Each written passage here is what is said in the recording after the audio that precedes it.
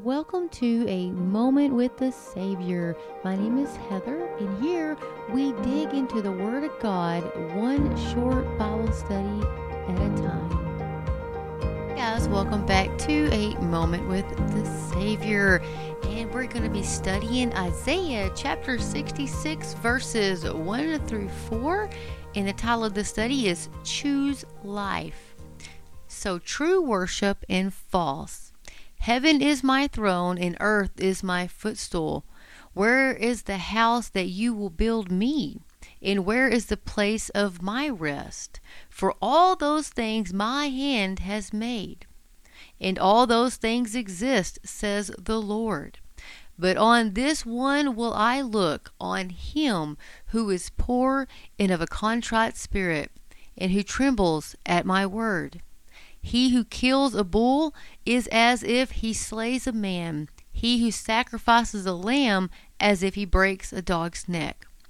He who offers a grain offering as if he offers swine's blood.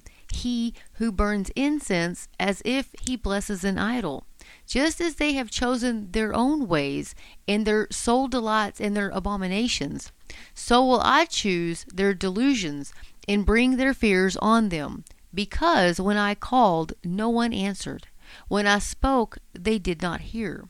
But they did evil before my eyes, and chose that in which I do not delight. And so, what is this study about? Well, it's about choosing life. And so, once again, this study is from the Know the Word Study Bible. Know the Word Study Bible. So the last chapter of Isaiah brings together several recurring themes that have been evident throughout the Bible. No more fake religion, no more pretend worship, and no more empty religious observances. Have you guys run into that? Do you guys see that happening these days? I do. We see that happen a lot in a lot of different religions, right? And so God wants people whose hearts are obedient to His Word and fixed on following Him. Why? It's the only path to life.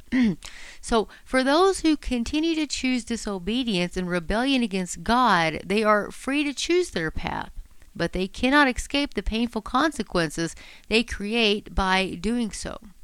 So God will come, Isaiah says, with fire and like a whirlwind to render his anger with fury. That's Isaiah 66, verse 15.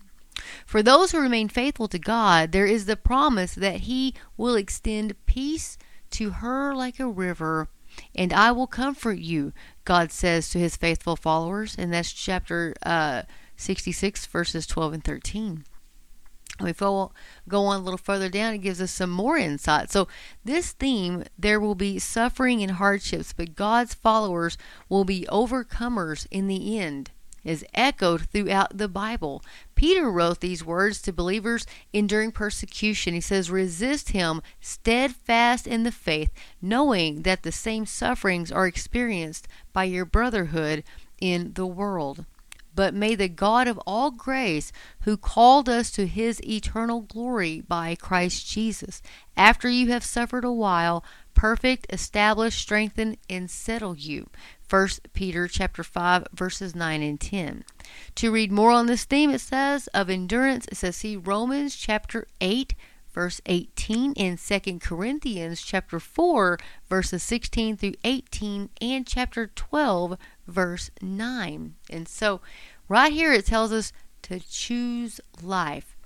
So I'm going to ask you today, do you choose life today or do you choose death? If you were to die today, where would you go?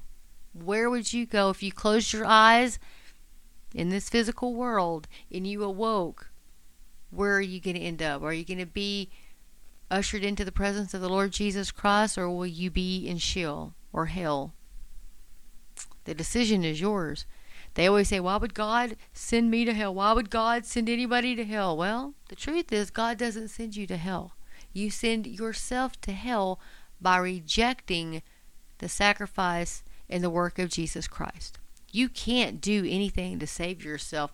Your good works are like filthy rags, the Bible says. We are all sinners. We're all wretched sinners deserving hell. But God loved you and I so much that he sent his only begotten Son, Jesus Christ, to come and live the perfect life and be the sacrifice for us, the atonement for our sin. His shed blood on the cross is the sacrifice for you and I. He did what you and I could never do. Jesus did that. God knew we couldn't. And Jesus was obedient, and Jesus loves you and I that much. He is the good shepherd. He loves you. He is the Holy Spirit. If you hear the Holy Spirit wooing you, calling you, don't wait another moment. Don't harden your heart to Jesus Christ. Accept him today. Call out to Christ today to save you. Ask him to save you. Ask him to forgive you, and he will. And with that, guys, get in the Word of God. Let the Word of God get into you. And Maranatha, Lord Jesus, Maranatha. We wait for our glorious appearing of our great God and Savior, Jesus Christ. Will you be waiting with me? I hope you're going to be waiting with me. All right. May God bless you and keep you. May his face shine upon you. That's my prayer. Anyway, may God bless you guys. Thank you so much for listening.